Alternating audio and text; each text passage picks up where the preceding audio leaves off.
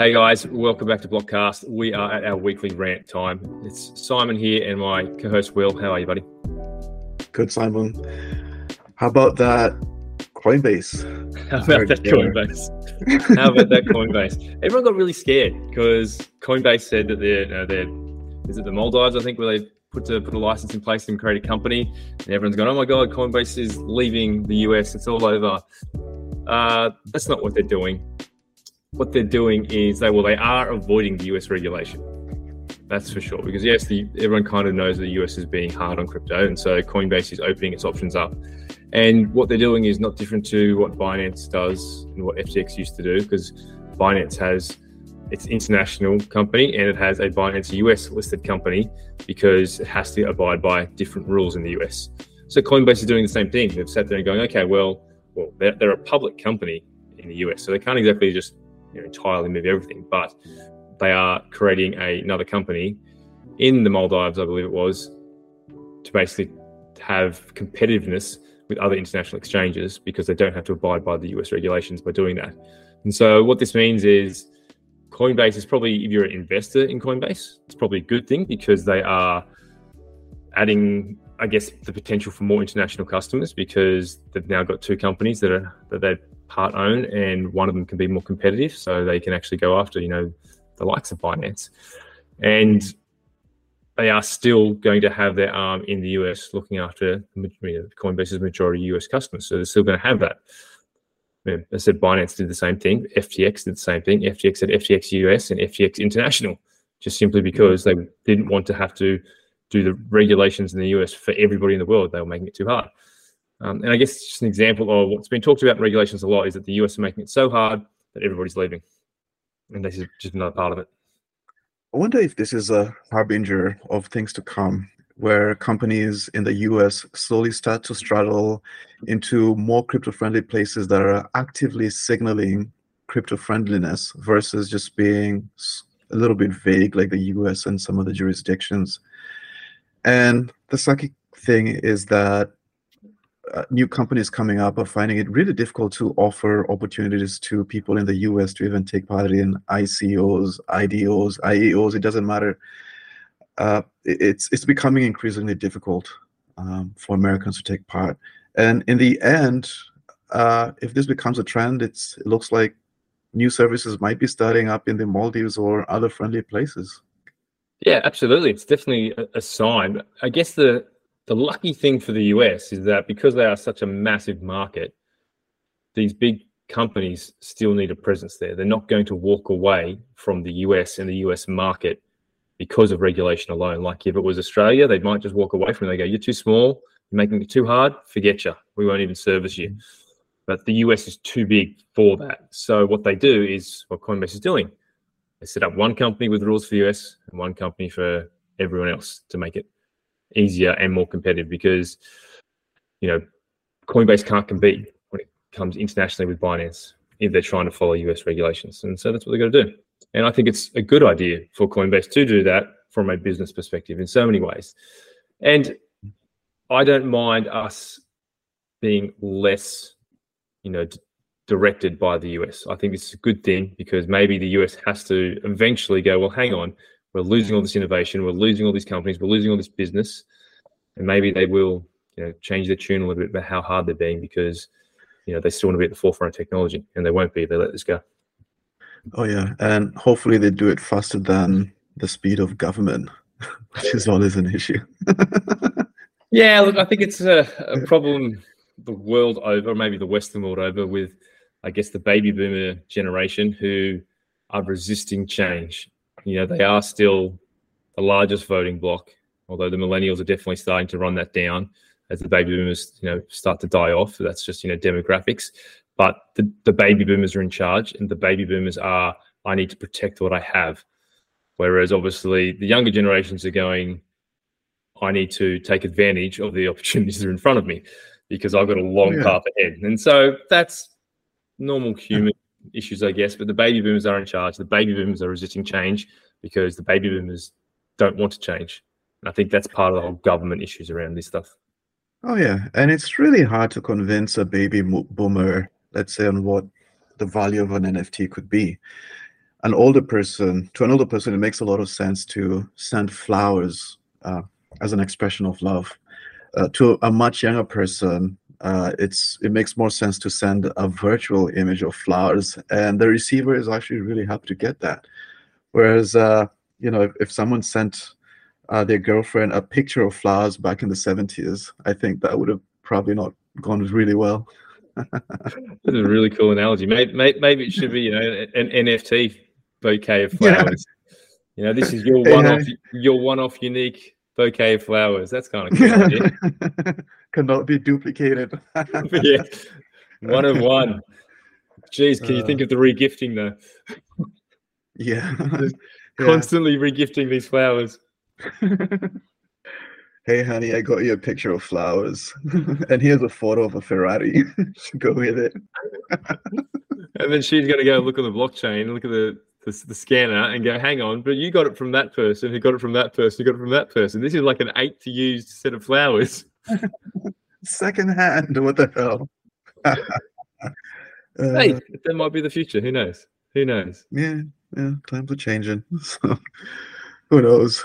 And well, that's the thing. You can't send flowers distances very easily, mind you. With Web 2, you can contact someone over a distance to send flowers locally. So I don't know. That's an interesting idea. Anyway, that was an interesting side topic. What about price, mate? What's price been doing of late? What are your thoughts? Oh, price had gone down last couple of days. We're back down to $28,000.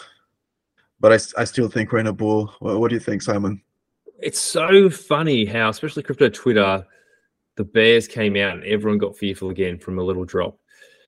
It's not up only. We're definitely not in an up only period of the market. Like, we're a long way from that, and we're still in the chop. And I guess you've only got to compare it to 2019 to see what the market actually did. And so they're following very similar patterns to 2019 and 2023, in that we have had a large push up from the bottom, and we've had a long consolidation period. But when you zoom in on 2019, there was ups and downs, 20, 30% ups and downs constantly throughout that year. So I don't see this year being any different. So I think this is just part of the cycle, part of the volatility. And if it's got you worried, you're overexposed. Whereas for me right now, because I am still dollar cost averaging in, gets me excited again because the prices are a bit lower than the last time I bought it. And so that's a good emotional state to be in, I guess. And if the price bounces back up, it just creates another level of resistance, and that's great. It means that we're reaching lower lows and higher highs, which could signal more strongly a bull run, which I think we are in already. Yeah, I agree. I mean, look, I'm not a trader. I'm pretty sure you're not a trader either. So I just tend to zoom out and, okay, the price 10 days ago, we're at the same price as 10 days ago, pretty much. So this is just noise. This is just the noise of the crypto markets. And it's going to be volatile like that for another good number of years, until, who knows, maybe Bitcoin hits the trillions. Which brings up another interesting point. Do you think Bitcoin will always be volatile, or do you think we'll reach a place where it's pretty much a stable coin? I think you've just got to compare it to gold. That's effectively what Bitcoin's going towards. I know people want to use it for payments as well, and probably it will get used for payments once it gets to more that stable level. And I think the answer to that is we need more of a global adoption. So we can't have more retail pushing into the space. They talked about how in 2021, when we had the bull market on, we got up to like 300 million global users of crypto. And so that's well below kind of the world population. And they're talking about this next bull market. I know I've heard projections where we're going to hit, the billion users. So that's getting closer to saturation point. And so we need to get to that point of saturation. Like, gold's obviously not used by many people in any way, shape, or form, but it's, I guess, saturated the market. Everyone has access to it. Everyone knows of it, but not many people actually want to buy it, I guess, is the big difference. And I think that's when Bitcoin gets stable, and that when nobody wants to buy it, nobody's trying to make huge amounts of money off it. It's just there to be used as the utility that it is, to store value. Yeah, and it might actually. Yeah, go ahead. Oh no, I like what you said in that it's similar to gold, but then it's interesting what you said. it might reach a point in time where everyone who wants it has it, and no one really is looking to sell it, and it starts to approach a point where it's a store of value. It's not really losing too much value. It's not gaining heaps of value. It's just kind of there. And yeah, that's always been the thesis of gold, is that, you know, an ounce of gold today could buy you the same goods and services as an ounce of gold could 1,000 years ago. So it maintains value. So regardless of what fiat prices might do and inflation of fiat prices, gold has always kind of been, and it's been the best measure of that, of stability over long periods of time. And so Bitcoin will probably get to that. It's probably a decade away from that, at least, I would think, because it's just still too immature. But I think it will get there. But then who knows, because of Bitcoin's utility, it may still have some volatility around it, I guess, because people could start using it for transactions. Once it starts to level out, you know, we can't have 20%, 30% spikes. We can't have, you know, like the last 10 days of it going up. You know, I think it was like a 7 or 8% push up and 7% drop over a period of 10 days. We can't have that and it be used as a point of sale, you know, currency kind of thing. It's not good for that. So it looks like it might be a speculative instrument, an alternate to stocks, maybe a refuge instrument. When stocks are crashing, go to Bitcoin, and Bitcoin is crashing, go to stocks. Maybe at some point when it reaches the $1 trillion valuation, it might be harder and harder to move the price. You know, if I put in $10 million in Bitcoin, I might cause an uptick or a downtick, but if it's worth a couple of trillion, no one might notice if I put in $10 million into Bitcoin. Maybe once it gets there. Yeah, sure. I mean, well, Bitcoin has been $1 trillion market cap before, so it's probably got to get more than that. It's probably got to get to about $10 trillion when you know, single actors can't really move the price. And I think that's kind of the gold market cap, is around that $10-12 trillion mark. Don't quote me on that one, but that's when people can't push the price with lots of money, is a big thing of it. What is the current market cap of Bitcoin? It is at 546 billion to be. Yeah. But it was up at like 1.5 trillion at the peak. So it has been $1 trillion. Yeah. So it gets up there, but that's not enough to stop volatility, because I guess it's not consistent enough. But it'll get it's. I think the short answer to a very long answer that I had then is that yes, it will eventually stop being as volatile. Just because Bitcoin's stable. Yeah. But maybe of the deflationary nature of it, unlike gold, where we can still dig up more gold, it may just have a gradual tick up. None of this 80% crashes and 50% crashes and stuff. It'll just be a slow trickle up. That makes sense. With the growth of population, with the growth of goods, it might just track that maybe. Yeah, and with the devaluation of currencies, it'll always, I guess, tend to track upwards, you'd have to think. But yeah, it's an interesting one. And I think when we get there, the opportunity in crypto to make lots of money is kind of behind us. Yep. And that's what we're here for. That's what we're here for at the end of the day. Yeah, we are here to, you know, a lot of people are here to change the world. You know, they're here to revolutionize the world and stuff like that. But, you know, I'm still here to make money as well. I like those ideas. I like the idea of, you know, separating money from government. I'm all on board with that kind of thesis and stuff. But at the end of the day, I wouldn't be here if I still wasn't here. See, I've got this belief that any sustainable revolution needs to be profitable. In that, somebody needs to make money. Go on. I want to hear this. No, in that when the church was in power, it definitely had provided a lot of good. It built roads. It helped move technologies because the priests could write and everything. And then after a while, the church actually stood in the way of profit. The roads were already built. People could already read. And now the church was just there, I guess, wasting everybody's time. And I think that's kind of how it slowly got, I guess, overtaken by more profitable systems. You know, that's kind of why I personally believe that communism will never really work. And that's in the, what's the book called? The Sovereign Individual. They say that it's really difficult for communism to work and take over simply because capitalists are way better at creating more goods, more weapons, because they're more greedy and there's way more profit. Now, to get a communist to build anything, you have to whip them because you don't have any other incentive. I'm sorry, communists. So I just think that any successful revolution needs to be profitable. And, Bitcoin seems to be pretty profitable so far. Yeah, and I think like most technology changes and change in general, it needs to be significantly better for people to change. And so that's down to the protocol level all the way up to Bitcoin. For people to change, it needs to be significantly better to do that. And people don't see that, straight away. The things like, when they brought in cars and things like that, nobody knew they wanted that to a degree, and they couldn't see the benefit of it because a lot of the roads weren't really any good for them either. And so it doesn't, it's kind of like you see it a little bit and everyone goes, oh no, that's a waste of time. And you see a little bit more and then everyone, oh, okay, I'm something else. And then it's everywhere, and I think, going forward with future technologies, AI is, been one of those ones that's really come, everybody kind of knew of it and never really seen it. Now everybody knows about it. And then I think like, driverless cars are going to be the same thing. It's going to be like people have heard about it now. The next people are going to start seeing them, and then it's going to be everywhere as that network adoption, goes parabolic kind of thing. It's just going to go straight up. And so that's technology in general. I think that's the trickery of crypto. I think that's the trickery of Bitcoin especially. So everyone knows about it now. Nobody sees the value of it yet or has the need for it as yet, but eventually it's going to get to the point where everybody's got it. Yeah, I guess the quote is slowly first and then all of a sudden. Yeah, it's like the exact same quote. Yeah, same quote. So I think that's, it's an interesting time for sure.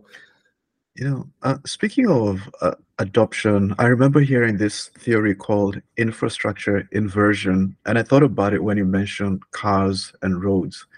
And the theory goes that first the technology comes and it's cumbersome because the infrastructure doesn't work yet. So cars came out and there's this cobblestone roads to drive on. It was uncomfortable, not that great, because the infrastructure hadn't been built yet for cars. And then what happened was cars started getting adopted, and then roads started coming out, and then cars really accelerated in the adoption.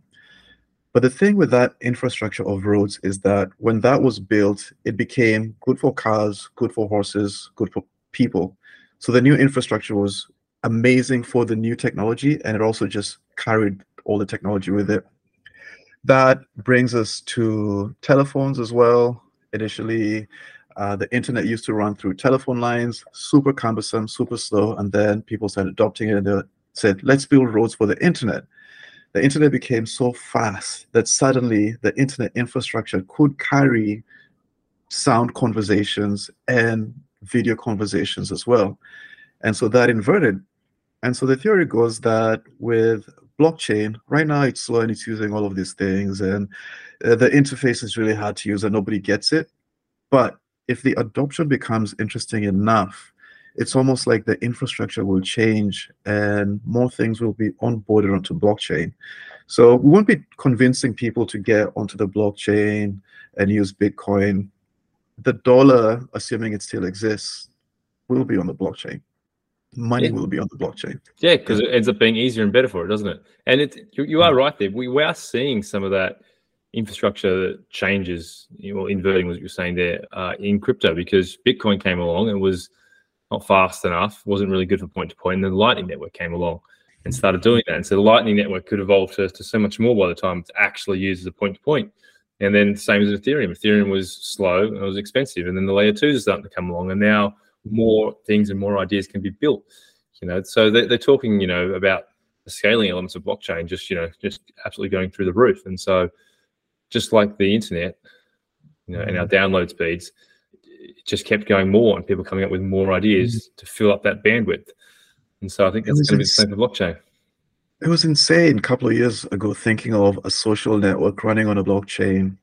It was totally impossible. And now, thanks to IPFS and all these layer 2s like you mentioned, we've got Lens protocol and all these other new protocols coming out. Who knows what's next? Yeah, and I guess that's the key to the investing in it, is to trying to spot these really cool ideas that come up that nobody thought of yet, because now we have faster, cheaper. What can we do with it? What can we do with it? Yeah. That's kind of always the interesting thing. What is that next, smart developer going to come up with? Oh yeah, if I could go back in time and be old enough to buy Apple, Google, Facebook, Microsoft, Yeah, well, you still can buy them, mate. They're still here. I don't want them at these prices. I tend to disagree a little bit there, because with the push into AI that Google and Apple have such a monopoly on, I wouldn't be surprised if their prices can keep going bigger, because AI is such a huge thing. We all know about it, and what most people don't know is that Google and Microsoft and Apple are behind most of it. So they've got the infrastructure to be able to run that AI stuff. So yeah, that could be not financial advice. Don't necessarily go by Apple and Google. It's not financial advice. But I don't think it's as bad as buy as you think. Yeah, AI. And I want to see what AI does in blockchain, if they manage to somehow integrate it, or if it's going to be its own separate product. Well, they talk about, how crypto is, a new asset class. Maybe AI finds its way into its own. I don't know whether you can call it an asset class, but AI will definitely find its own unique niche in the world. And I think it's scary what it's going to do in the future for us. Oh, yeah. Scary and cool. Oh, yeah. Yeah, scary and cool. I can't wait to see what happens. And look, it comes down to the whole, this is where crypto does help in the AI thing. We have, digital scarcity, digital assets, digital identity. And so in a world where AI can create anything and everything, I think that digital identity is going to be very important. And so to be able to prove you are who you are, rather than an AI generated video or an AI generated voice. And I think digital identity can help with that. So I think crypto might have some of the solutions to the problems that AI will pose to us. I'm not saying they're here yet, but I think it's got a chance to help out with that issue. Oh, yeah, definitely. Yeah, definitely want to keep my eye out for AI and see what possible interactions there are. Like you said, it might be proving your identity. That's going to be really important, probably sooner than we think. In a couple of years, I could probably give my photograph to an AI and it'll recreate a version of me with my voice doing anything. I don't think a couple of years, mate. I think that kind of stuff already exists. I've already seen clips of different celebrities and stuff being auto-generated in AI, and it's not seamless yet, so you can kind of tell. But there's no doubt in like a year's time, I think those problems will disappear, and I think you'll be really questioning, is this the real person or not? It's very hard. Yeah. And the thing is, celebrities won't be able to stop it. I mean, if a company decided to take a likeness of Jay-Z and create a song and release it, Jay-Z can easily go there and sue them, and with rights. But if some kid somewhere made a really cool rap or asked an AI to write a rap and took Jay-Z's likeness and voice and released a rap video out there, well, there's no way they're going to find that kid. And that song will be everywhere. If it's a good song, it'll be everywhere. Yeah, exactly. So you probably can go after them if they're trying to monetize it in so much. What happens if the AI monetizes and the AI takes the money from it and the AI is programmed to try and make more money? Oh, it's probably going to happen. We're going to be talking about the richest AI in the world. Yeah, an AI in the wild with a directive. What else do you need? Give it API links to anything it needs. Oh, that's it. It could generate avatars, have video conversations. You wouldn't even know that you're talking to an AI. Yeah, I guess the cool thing behind this kind of concept, though, is that you've got a really popular, maybe who should we throw out there as an example? Just even an Elon Musk. If there was an AI that created Elon Musk's persona and knew the knowledge which he knows, which an AI probably could know a lot about SpaceX and Tesla and stuff like that, they could create a 3D rendered version of him, and you could go and have a one-on-one conversation with this AI version of Elon Musk, and it's so seamless that you wouldn't necessarily know you weren't talking to him. Then isn't that kind of a benefit? You're kind of getting to have a one-on-one conversation, but you're not. Yep. I'm getting the wind up here, mate. I think that's we could edit that out. All right, mate. Well, I think that brings our rant to an end for this week, mate. But I will catch you again next week. All right, Simon. Until next week.